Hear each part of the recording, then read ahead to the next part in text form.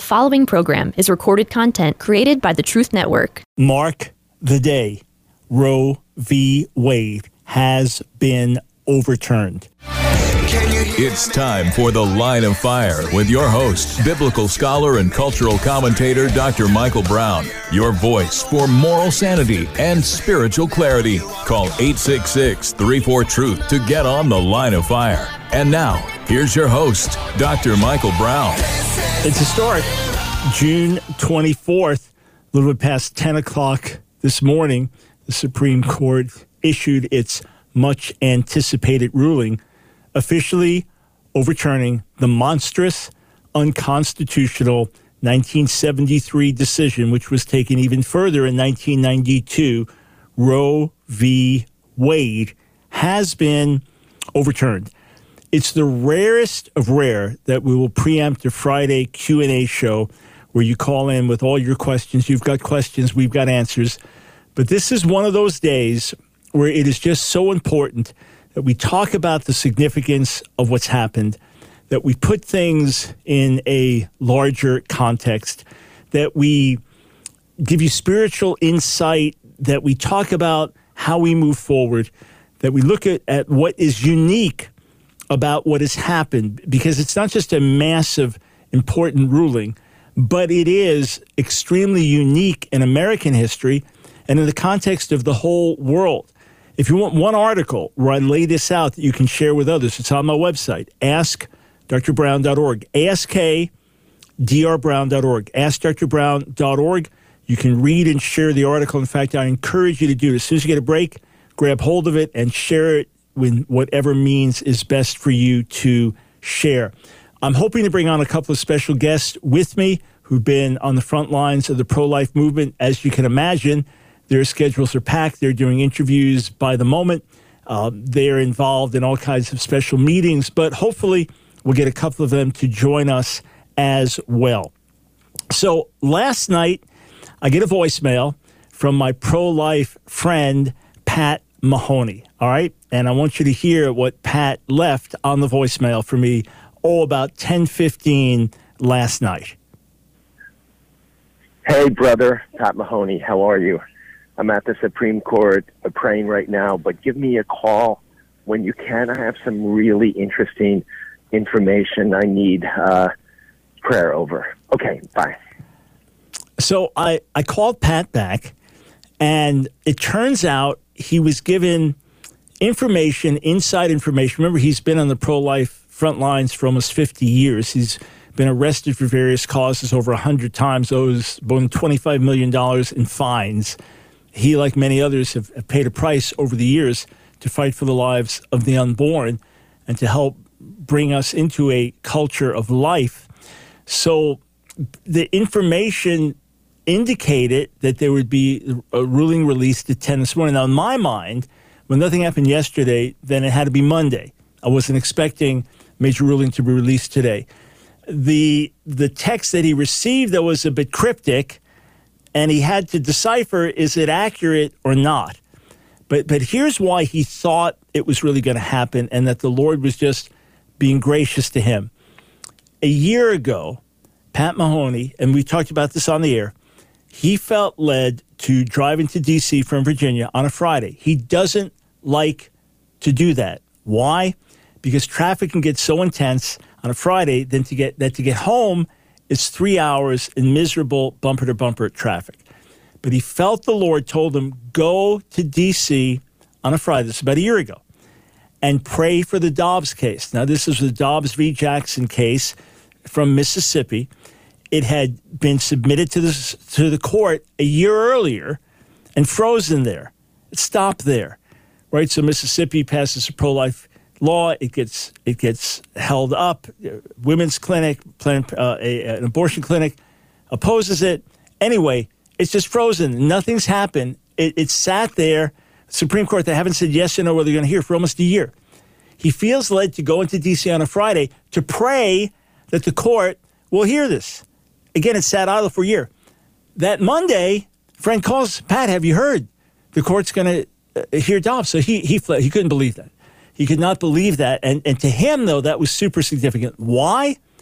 Because if the Supreme Court said, let it lie, Roe v. Wade is the law of the land, Casey v. Miller is the law of the land, let it lie. That's the reality. And the lower court has ruled against this pro-life legislation, so let it lie. So his thought is, why even hear it in the first place if the court is going to let it lie? Maybe the court's going to say, hey, we side with Dobbs. But all along, the pro-abortion activists and legal scholars and others were saying, no, this could actually threaten Roe directly. And then the Attorney General of Mississippi, rather than saying, hey, we better be cautious here, laid out a very clear, articulate argument against Roe, just dismantling it, saying there's no constitutional or legal basis for this, period. So overturn Roe. So, of course, we remember what happens when someone, presumably, 99% sure, someone on the left leaks this decision. Unprecedented. Oh, and have they been found out yet? No. Unprecedented. Leaks this to Politico and says this is Justice Alito's decision, and this is what is going to happen. This is what is coming down. And Roe is going to be overturned. And what we understood was that Justice Roberts was saying, hey, I'll vote with you 6-3. I'll vote with you to stand with Dobbs, which will gut Roe, but I won't vote with you to overturn Roe. So come on, let's modify this a little. But that's what we understand was happening. In any case, the theory was that by releasing this, it would put the justices that were voting to overturn Roe under such pressure. It would create such an uproar that it would shift one of them. That's what happened with Casey v. Miller, where Justice Kennedy shifted at the last minute, and instead of overturning Roe back in 1992, it should have happened because there is no constitutional right for a woman to have an abortion. It does not exist in our Constitution. It must be read into it in a way that is very, very wrong. In fact, let me just quote what Justice Alito said in the ruling. In Justice Alito's own words, Roe was egregiously wrong from the start. Its reasoning was exceptionally weak, and the decision has had damaging consequences. And far from bringing about a national settlement of the abortion issue, Roe and Casey have inflamed debate and deepened division.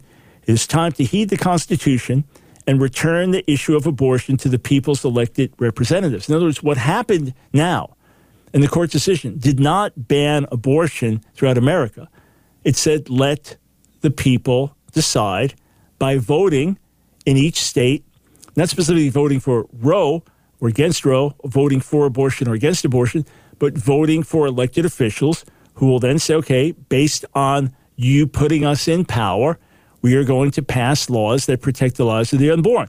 Or we are going to pass laws that give a mother the right to abort the baby up until this point or that point or right up until point of childbirth. That's what happens. It goes back to the states. And the estimates are that right now, 26 states will immediately have pro-life laws now enforced because Roe is no longer there to shoot them down. In other words, the legislators would say, we passed this. The people voted for people who would pass them. So the voice of the people was snuffed out. Now it's for the people to decide. And we'll talk about this, what this means, what the consequences are going to be. All right, so what's interesting is that many feel that with the decision being leaked, it galvanized things. And now the word was out even more. And the more you intimidate and scream and yell and threaten, the more these justices say, well, we're going to do what's right. What kind of precedent would be set if the Supreme Court's about to release a decision and word somehow gets out? It's like, all right, we just threatened to kill them all. We don't like the, and then you have mob rule. So if this was meant for evil, it was ultimately used for good. Remember we told you, friends, I say this to encourage you, that 2022 was our year to take back ground, to take back moral and cultural ground. Now, again, it must be prayer-based, gospel-based. Otherwise, it'll just be us trying to assert ourselves over others. You say, that's what you're doing here. No. We're saying let the people decide. It was understood in American history up until the year 1973. Abortion has always been here. Abortion is not a new thing. Abortion existed in the ancient world. Abortion exists in the most primitive cultures. It may be accepted, it may be condemned, but it's been done. People have found ways to get rid of unwanted babies in the womb, all right? So abortion's been here, but it's been illegal. And it was understood that it was not a constitutional right. And there were only a few states that legalized abortion before Roe v. Wade. And then with Roe v. Wade, it just spread. Now it's across the nation in any state. And now state after state is saying, not in our state, not in our state. Now, this means that we need more and more pregnancy crisis centers than we've ever had. We need pregnancy crisis centers, not just in the states like New York. State of New York is the abortion capital of the world. States like Virginia, Maryland, California, which have made their laws now, some in anticipation of this day and others just going in this direction before. They have made their laws the most pro-abortion we've ever had. Some, it's even been argued legally, now make infanticide up to 30 days possible under certain circumstances. Of course, other side will deny that. Those that are pro-abortion will deny that. In any case, we need, yes, more and more pregnancy crisis centers all over, but not just in the states that will become the pro-abortion states. Not just in those states, but also in the states where abortion will no longer be legal. Or, say, like Texas, after 6 weeks it's not legal. Well, the vast majority of abortion is going to be performed after 6 weeks of conception because the mother's just barely finding out she's pregnant at that time. So there are more and more pregnancy crisis centers that need to be there that women can go to and say, okay, here are my alternatives. And how can the community stand with me? And all the more time for the church to say, let's make this something we talk about. And that if there's an unwanted pregnancy or there's a matter of rape or something's happened, hey, don't hide in the corner. But we've got women here that love you and want to spend time with you and help, and we've got a support system. If you want to adopt the baby, if you want to have your child but you need support in different ways, let the church be the church. And let the church recognize that a lot of the anger that's going to be coming and violence that's going to be coming is because of people who are deeply hurt, and the pain inside of them becomes anger. All right, a whole lot more to come your way on this special Line of Fire broadcast. We've been waiting for this for a long time. It's been my joy and privilege to support and help leaders on the front line of the pro-life movement. They've been waiting for this for a very long time.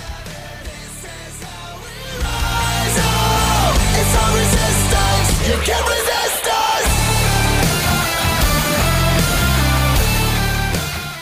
This is how we rise up. It's The Line of Fire with your host, Dr. Michael Brown. Get on The Line of Fire by calling 866-34-TRUTH. Here again is Dr. Michael Brown. Thanks, friends, for joining us on this special day of the overturning of Roe v. Wade. Suddenly now, across America, different states, laws are being triggered that were previously shot down because of Roe. Now there's nothing standing in their way. And initially, it looks like 26 pro-life states versus 24 pro-abortion states. And I want to read to you what my colleagues John Zmirak and Jason Jones predict will happen in these different states. There is special significance to this ruling because it bucks a trend of where society has been going. Now, please understand, friends, even though America's abortion laws are some of the most liberal in the world, or were some of the most liberal in the world, America also had by far the strongest pro-life movement, pushing back. There has always been resistance, primarily starting as Catholic, then joined by evangelical, to abortion in America. When I say permanently Catholic, then evangelical, I mean in the last 50 years. And because of that, we've had a unique situation in America where there's been a pushback. You can go around the world, other countries, and the pro-life movement, we got even decent amounts of Christians. It's tiny. So America's been unique in terms of the pushback. But there's a book by legal scholar Stephen Prothero. He's a professor, brilliant legal scholar, and it came out in 2016.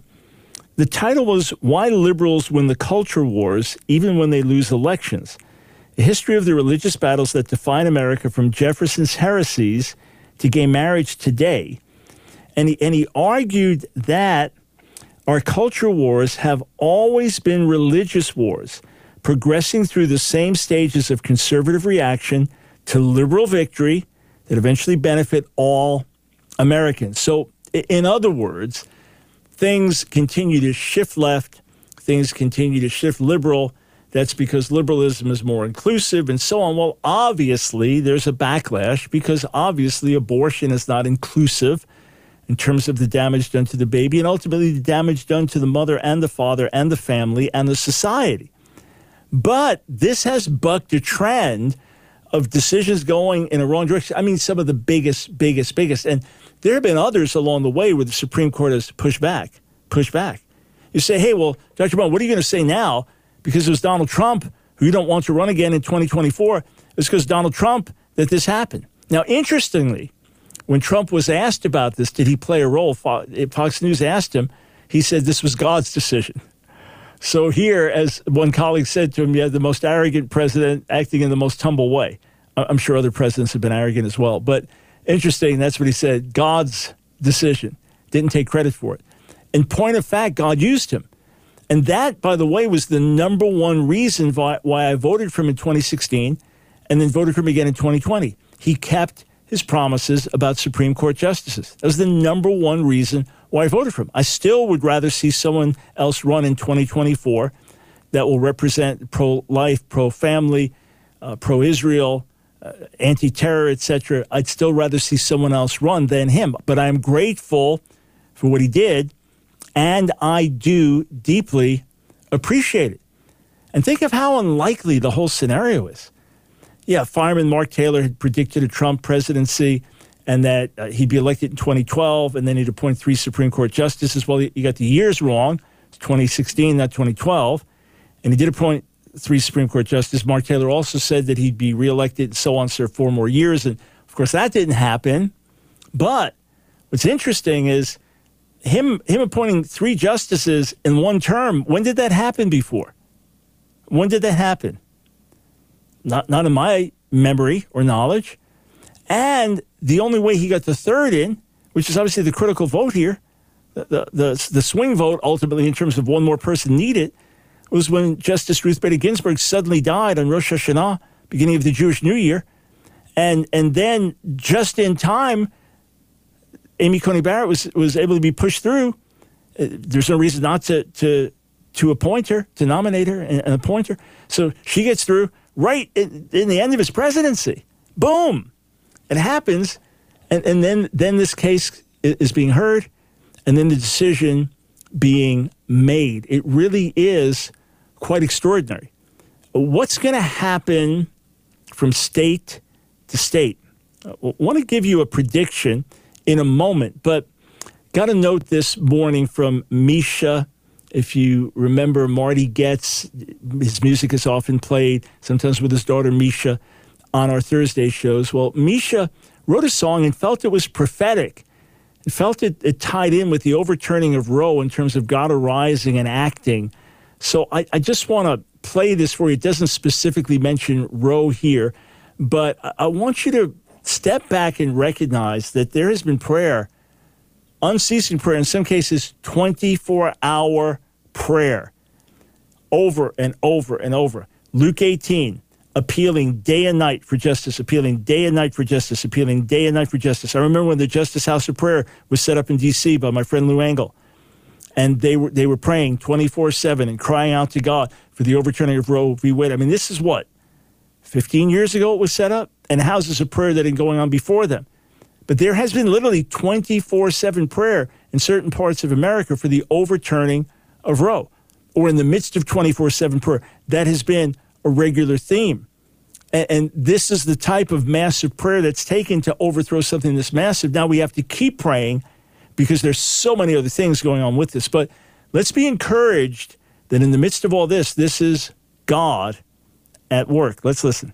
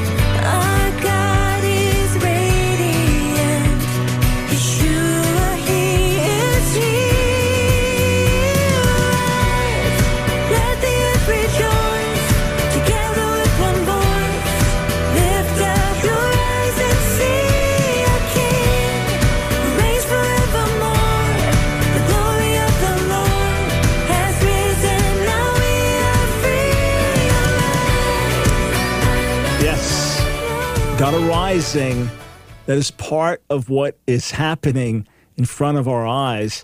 We must continue to pray because there will be massive separation like we've never seen in our lifetimes across America. The spirit of Jezebel will be stirred up again, violent, angry. John Cooper from Skillet shot me a note about that. It's in my book, Jezebel's War with America. In fact, I've got the book right here. If you've not read this book, Jezebel's War with America, now's a perfect time to pick it up. You'll understand more of the spiritual battle and understand how we overcome, because we're not fighting people. We're not fighting people. We're fighting for people on God's behalf, fighting for their well-being. But there's a real spiritual battle, the violence, the hatred, the anger, and we want to win hearts. We want to change lives in the process. So John Zmirak and Jason Jones, in their article on the Stream, Dancing on Roe v. Wade's Grave, they say, right, this is what's going to happen. This is what's going to happen in these different states. Let me skip down. All blue cities tend toward Baltimore is the heading.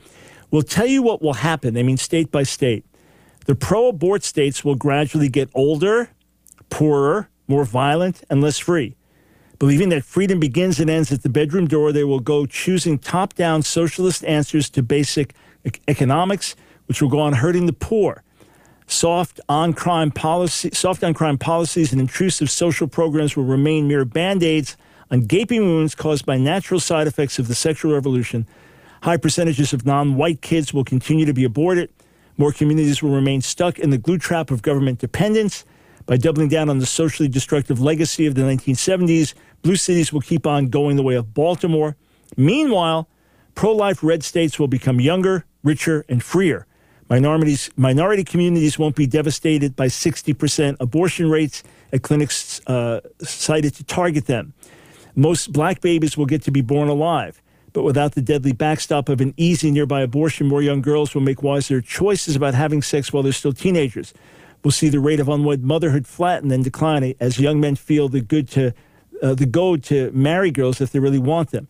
A rebirth of marriage and fatherhood is the unavoidable outcome, restoring to the poor one thing they need more than any handout: intact families to grow up in.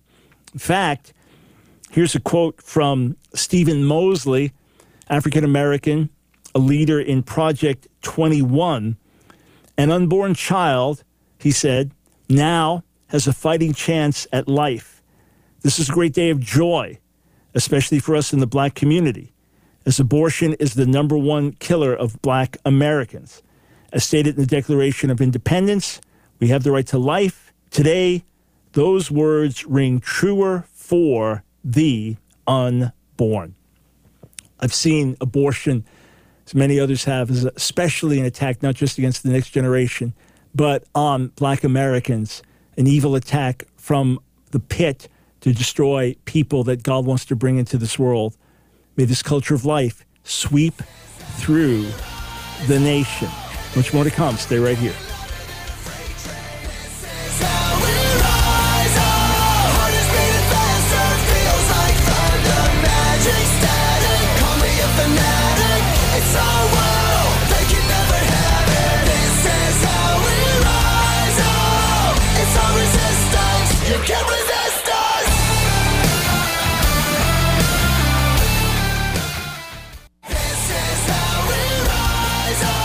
It's The Line of Fire with your host, Dr. Michael Brown. Get on The Line of Fire by calling 866-34-TRUTH. Here again is Dr. Michael Brown.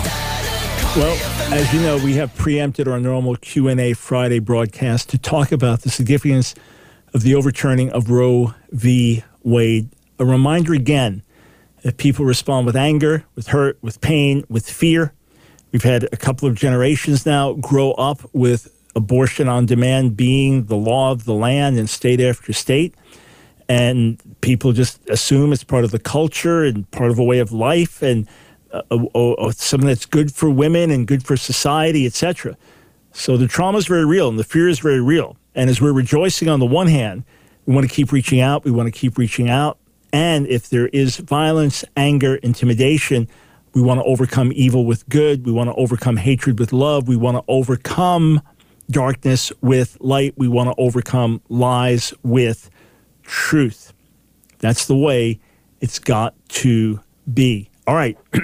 Hopefully, we've got one of my pro-life friends, longtime attorney with the Alliance for Defending Freedom, retired from there recently, but was on the front lines, one of the senior leaders for many, many years, and will have some great insights for us. Just finishing one interview, joining us for another.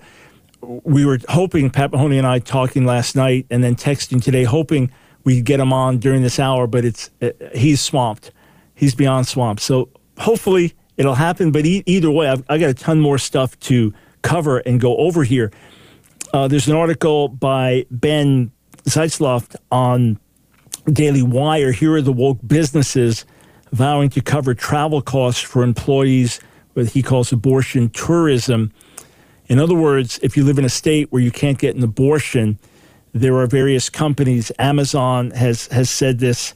Other companies have said it. Looks like Dick's Sporting Goods, maybe Disney, where they'll say, look, if you can't get an abortion in your state where you're one of our employees, then we will pay for you to travel to another state. Levi Strauss said in early May that business leaders need to make their voices heard and to act to protect the health and well-being of their employees. So again, that's how they're looking at this, quote, health and well-being of the employees. We have to keep coming with our pro-life arguments. This is a massive breakthrough today, massive, historic, unprecedented breakthrough today. But now we have to keep making our case state by state, life by life, child by child.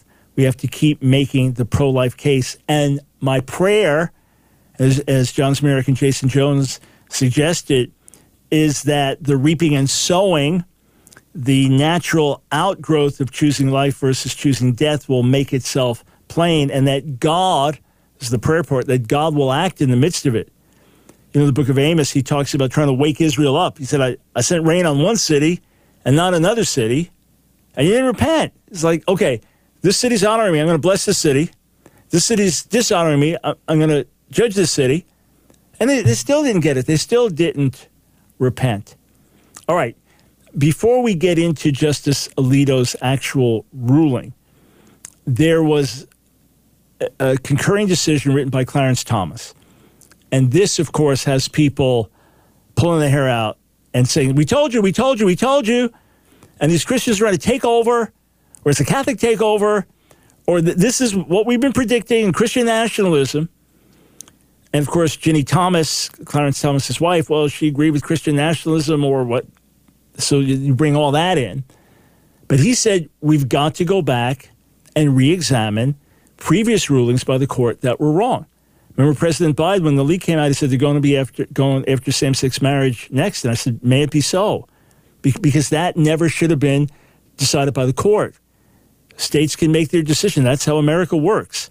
And if the people of the state vote to redefine marriage, I don't like it. I think it's wrong. But that's their choice. That's the way we operate. A state could pass some law that we find absolutely horrendous, but they have the power to do that. Either way, right? The states right now that have said, okay, based on the people we put in office, no abortions in our state. Well, that's how the people voted. Others that are, quote, pro-choice, they're outraged. They're flipping out. No, how can that be? Well, that's the way it operates. In the same way, I'm deeply grieved over states like New York and the radical pro-abortion laws that were passed, but that's how the system works. People vote in legislators and they make rulings, and some we may find to be terribly wrong or immoral, but that's how our system works here. So it was wrong for the Supreme Court to redefine marriage. It was not just that decision that Thomas says should be reexamined, but also the Lawrence v. Texas decision, not just Obergefell, but the Lawrence v. Texas decision. That goes back to 2003, when by a 6-3 ruling, the Supreme Court bizarrely found a constitutional right to sodomy. Yeah, to sodomy. I'm not going to get into more detail than that, especially for younger listeners. They found that right in the Constitution. How? So this is what Justice Alito said when that became the law of the land. Let me just grab this here. This is his quote. Justice Antonin Scalia, 2003. if moral disapprobation of homosexual conduct, quote, is no legitimate state interest for purposes of proscribing that conduct, what justification could there possibly be for denying the benefits of marriage to homosexual couples, exercising the liberty protected by the Constitution? In other words, if you can't say, well, we morally disapprove of this conduct, and as the people of the state, we have moral disapproval of it, therefore it should be illegal. Well, no, this doesn't. Why should that make something illegal? Well, isn't that why other things are illegal? Moral disapproval? Because things wrong? Well, if that goes here, then he's saying you can have gay marriage. So both of those things make perfect sense to me. This is not the jurisdiction of the court to overturn either of those. And by the way, laws against sodomy were on the books in America, but basically not enforced. There's just say, hey, we recognize this is wrong. Now we've gotten to the point. I wrote on this, one of the most grievous articles I've written in years, and I've written a lot of grievous ones, painful ones to write. Go to my website, askdrbrown.org, askdrbrown.org. After you read today's article on the significance of the overturning of Roe and share that with others, after that, read the article about when major companies celebrate gay sex. There's a warning at the beginning about content. But boy, have we come a long way. That's all I'm going to say. I'm not going to say more on the radio. It's just too sickening. And for those that celebrate this, oh, no, this is good and healthy and wholesome, God have mercy on your understanding.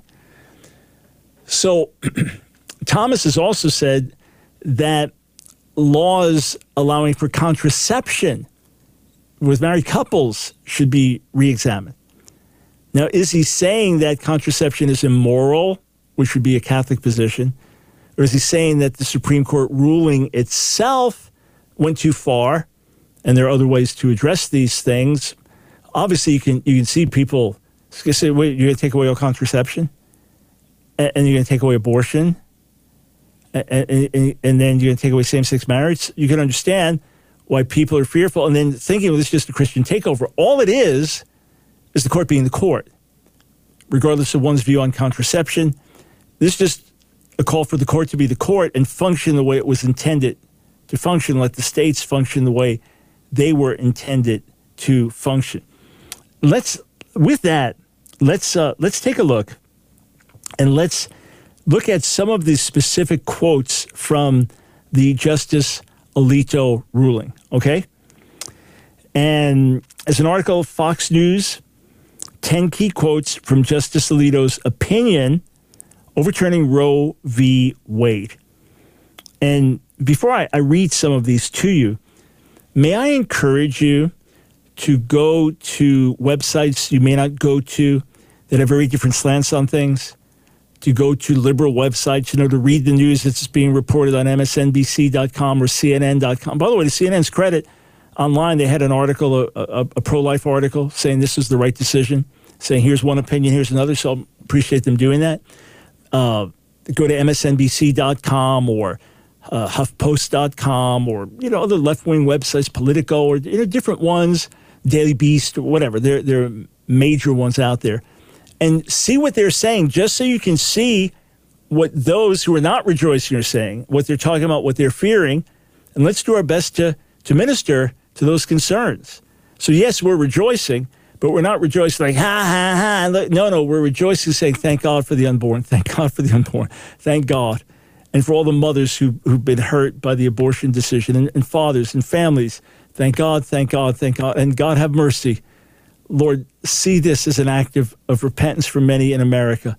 And have mercy, because there's massive blood guilt in our hands. Massive blood guilt on our hands. We only are sustained by mercy. All right, so Alito details how abortion was viewed pre-Roe. Not only was there no support for such a constitutional right until shortly before Roe, but abortion had long been a crime in every single state. At common law, abortion was criminal in at least some stages of pregnancy and was regarded as unlawful and could have serious consequences at all stages. American law followed the common law until a wave of statutory restrictions in the 1800s expanded criminal liability for abortions. By the time of the adoption of the 14th Amendment, 3/4 of the states had made abortion a crime at any stage of pregnancy, and the remaining states would soon follow. So until shortly before Roe, this was the reality nationally. You say, what about all the thousands of women who died with illegal abortions? Well, there weren't. There weren't. That's a myth that every year the thousands of women died because of illegal back alley abortions. Even liberal websites have corrected that. Were there dozens, scores, certain cases? Yes. That's terrible that happened, but still, it's not your right to take the life of the baby in the womb. And how do you compare that to 50, 60 million plus babies aborted? How do you compare those numbers? Roe egregiously wrong. We read that quote that only deepened division. Then Alito on the confusion over what the 14th Amendment protects. He said, in interpreting what is meant by the 14th Amendment's reference to liberty, we must guard against the natural tendency to confuse what the amendment protects with our own ardent views about the liberty that Americans should enjoy. That is why the court has long been reluctant to recognize rights that are not mentioned in the Constitution. I'm going to read a few more quotes from Justice Alito. Again, friends, if you missed any part of the broadcast, check out everything we've had to say. I hope you're finding it informative, helpful. And for those listening that you're shaking your head like, who are these guys? Are they crazy? Remember, we're not angry. We're not gloating. We want everyone to embrace the culture of life by their own choice. That's the goal. That's the goal. We'll be right back. This is how we rise up. It's our resistance. You can't resist us.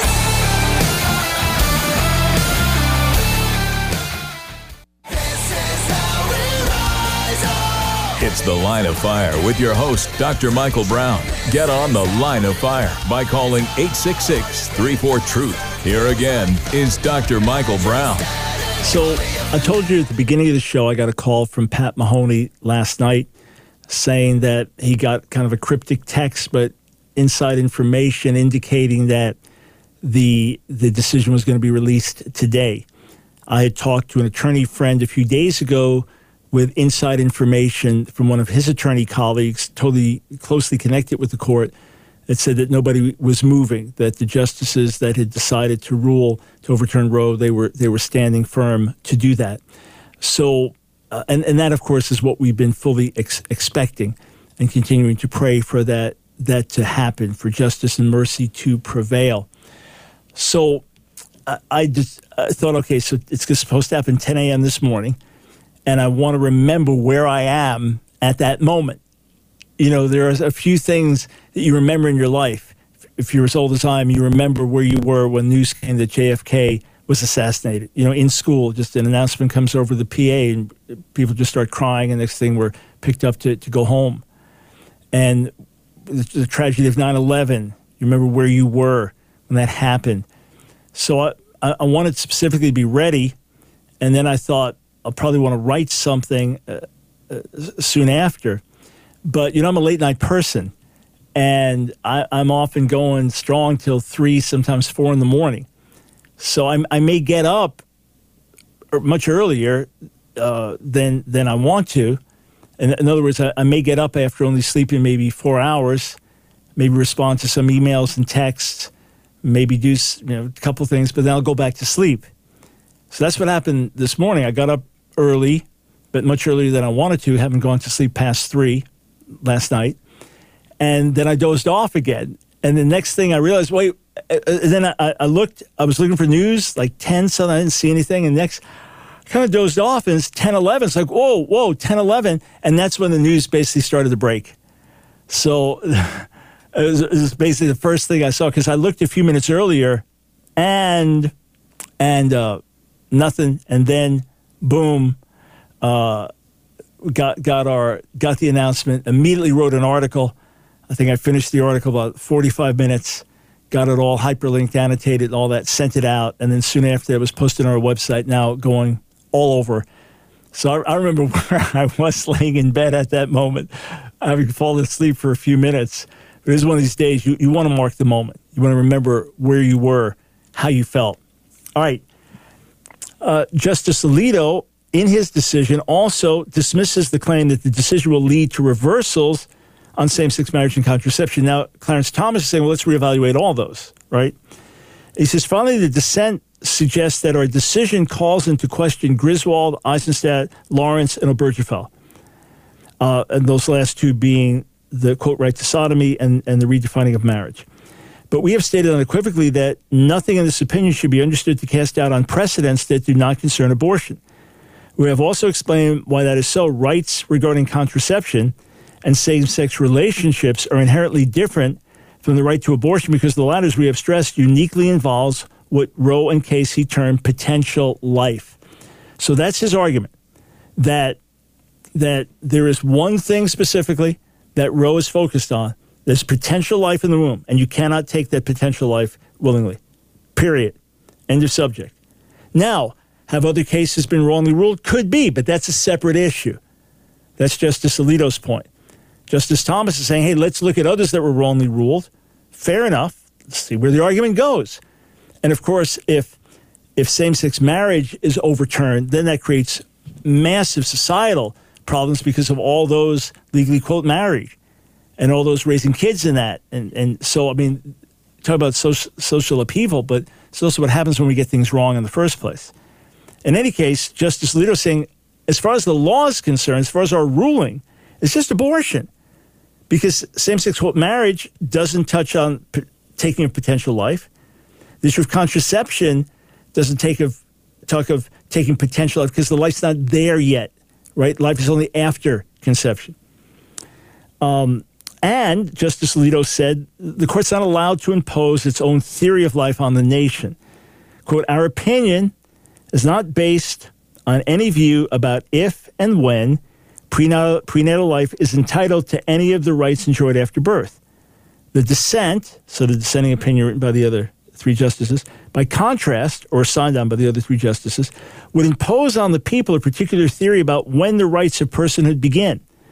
According to the dissent, the Constitution requires the states to regard a fetus as lacking even the most basic human right to live at least until an arbitrary point in the pregnancy is passed. Nothing in the Constitution or in our nation's legal traditions authorizes the court to adopt the theory of life. Alito says the Roe decision usurped power. Again, reading from Alito, Roe was on a collision course with the Constitution from the day it was decided. Casey perpetuated its errors, and those errors do not concern some arcane corner of the law of little importance to the American people, rather wielding nothing but raw judicial power. The court usurped the power to address a question of profound moral and social importance that the Constitution unequivocally leaves for the people. And then the last points, Roe relies on an erroneous historical narrative, and Alito emphasizes the democratic consequences of Dobbs.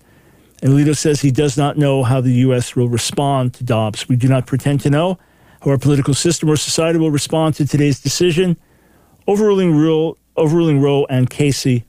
And even if we could foresee what will happen, we would have no authority to let that knowledge influence our decision.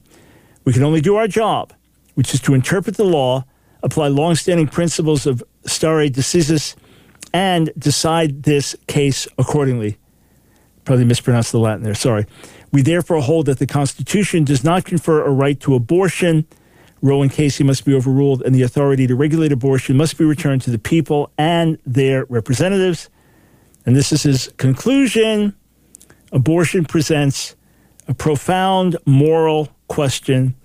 The Constitution does not prohibit the citizens of each state from regulating or prohibiting abortion. Roe and Casey arrogated that authority. We now overrule those decisions and return that authority to the people and their elected representatives. Thus, the Alito decision concludes. Again, friends, historic moments in our nation's history. And with that, finally, one of my buddies has broken free. Joe and Franco, longtime leading attorney with Alliance Defending Freedom. We've literally got 2 minutes, but why is this so day... sorry. So, no, we're great. Trust me, there's enough content to talk about. Why, Oh my goodness. from Yeah. your perspective, take the last couple of minutes. Why is this such a momentous moment in American history? Yeah, and boy, I mean, there's so many answers to this. I think that as a nation, we've made the statement that abortion is not a given. It's okay to have a pro-life view. It's okay to give this to the democratic process. We're beating back this imposition on the federal level that we all have to now go along with this thing. It's a strong blow against federal overreach as well, which is the root of many problems that we face. But for those of us who have been around the pro-life movement, oh my goodness, you know, Roe was almost 50 years ago, and when it was affirmed by a case called Casey v. Planned Parenthood in 1992, in the pro-life movement, there was just this glum feeling like, oh no, we are just stuck with this. And now to think we can actually debate and talk about life and talk about some of the issues like the viability line, the fact that children live longer. Now, what does this mean in life more generally? What does this mean for issues like physician-assisted suicide? There have been efforts to say that that should be a constitutional right, which the Supreme Court rejected. But what's going to come now when we get into other areas on life is we as Christians say, what? We are image bearers of God. For that reason, all life has inherent dignity. There are things we want to do. This touches on all kinds of things. How do we treat elderly people? How do we treat people with special needs? You know, you and I have discussed this. There was a time in this nation, and you know, in the 1920s and 30s, even earlier than that, where the eugenics movement was going full tilt, where the Supreme Court upheld mandatory sterilization of people, their word, pardon me, idiots. And people like Margaret Sanger sporting this foul philosophy everywhere, including the racist aspects of it. There was a denying of the divine, the image bearer, that you know the fact that we're all image bearers, and when that happens, you start on that path. It's not surprising that abortion follows it. And I'm not engaging in hyperbole here. When you have a view of whether life is valuable, whether there's inherent value because God created it, we're image bearers, that sets you on one path, and you view all these issues differently. Yep. You start down a different path, your default in tough questions goes the other way. And this, to me, is just a statement to the nation. This is a real debate. You can have these positions. You can advocate for them. We're overdue to have a discussion on what life means and why we have these views. And there are safe haven laws for women who are pregnant. There's all kinds of things. There's adoption. There's all kinds of things that come into the discussion that were marginalized and excluded because it was very, very difficult to have any limit on abortion. But now, unimaginable. It is. It's an extraordinary moment. Joe, it was worth the wait to have you weigh in. As we've been saying for days now, may a culture of life rise up in America. Thank God, a big step today. And thank you, Joe, for joining us. You can't resist us. Another program powered by the Truth Network.